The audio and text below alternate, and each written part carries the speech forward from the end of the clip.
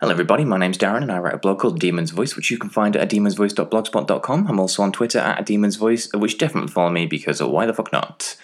I'm in kind of a rush today because I need to eat some food and it's late, so I won't really be talking much now, except to say that this week we'll be talking about the film Hereditary. No, we won't. It'll be the film Midsommar by the director of Hereditary, Ari Aster. It's about cults and shit like that. I guess I'll explain more in the blog. Usually I'd talk more now, but, hungry. Enjoy the blog.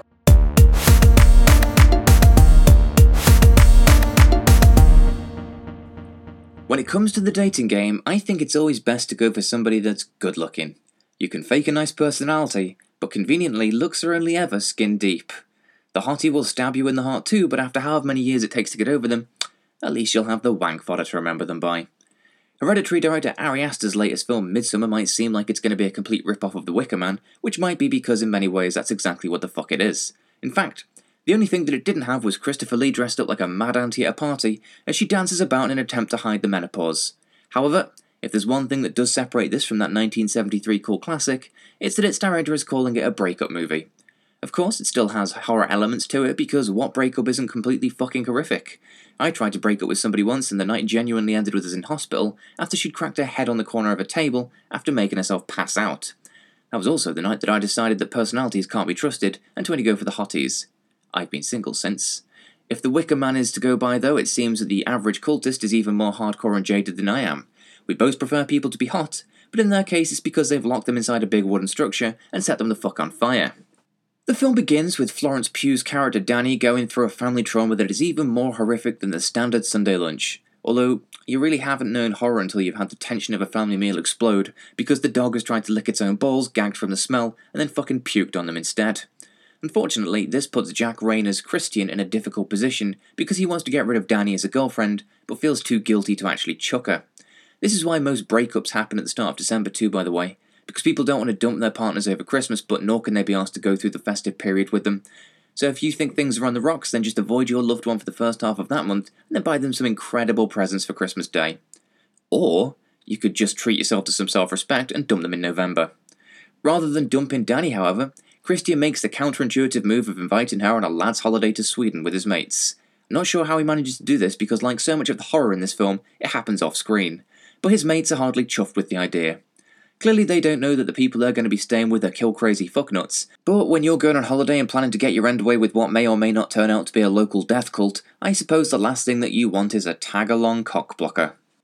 The great thing about this movie though is that I could completely relate to almost every single character in it. Well, not the cult people, obviously, because you can be fucked with the belief system. But in terms of the main characters, even Christian's mate Josh, played by the always great Will Poulter, was pretty relatable. And that's despite the fact that a lesser movie would have definitely painted him as being just the dick. He's annoyed that Christian hasn't already dumped Danny, but that's only because he cares about his mate, and it's his mate's side of the story that he's only ever hearing. I also have a zero-tolerance attitude to drama and bullshit, and I've been in his position in which a friend has asked me what to do about the needy partner that they don't have the balls to dump. Although, if you want to learn from my mistakes, then I'd at least get your mate's family in on the lie before you announce their sudden and tragic death on their social media. Even in the case of Danny and Christian, we see their situation from both sides. She needs somebody to be there for her after the genuinely horrible incident at the start, and he really would be timing it pretty badly to jump ship during the immediate aftermath. If there's anything that I can't relate to, it's that they stick about in their little holiday festival, even after things begin to get a little bit sacrificey. If I was even in so much as a shop and all I saw was somebody spontaneously laugh out loud and for no obvious reason, then I'd be so creeped out that I'd have to throw my fucking shopping on the floor and fucking run. I think the problem with Midsommar might be that it's being marketed as a horror movie, and after Hereditary you're likely to have already pre-booked the counselling sessions for afterwards. Except it's 2.5 hours long, and other than when I thought that my bladder might fucking explode, I didn't really feel any fear at all. Of course there are moments of horror in it, but I genuinely laughed more than I felt afraid, and I'm pretty sure that the movie was in on the joke. Without giving too much away, there was one moment in which somebody had their face brutally smashed in with a hammer, which was horrible and gory, but there was just a complete matter-of-fact efficiency to it that made me think it was funny. I stood on a slug by mistake before, and I'm currently googling for a therapist after I had to clean its popped head off my other shoe. But there's no fucking about with the pricks in this cult, with them seeming to enjoy hammer time even more than the crowd at an MC Hammer gig. Perhaps one of the reasons that I didn't feel afraid was because when the gang reached their holiday destination, it was so obvious that they were staying with a mad cult that it was like arriving in Llandudno in Wales. There's just something off about the people there, and you start to worry that you might never be allowed to leave.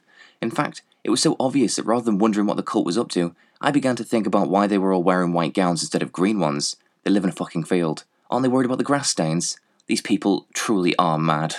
Not that I think to imply that this is a cliched depiction of a cult is particularly a criticism of the film either. The true horror is in the crumbling relationship between Danny and Christian, with the cult simply acting as a kind of metaphorical exaggeration of what happens when there's a dumping in the post. Perhaps one example of this might be in the way that one young female cult member takes a clear shine towards Christian. In real life, she'd probably just attempt to tug him off outside of a pub, but this girl puts a stick under his bed to represent her willingness to bone. Who knew? After seeing the sticks that she left outside their tents, perhaps the Blair Witch was just in love all along too. Oh. I guess if you both put a stick under each other's bed, then that must be the cult equivalent of a Tinder match. Obviously, you can see how this love rivalry might cause some tension for Danny and Christian, though.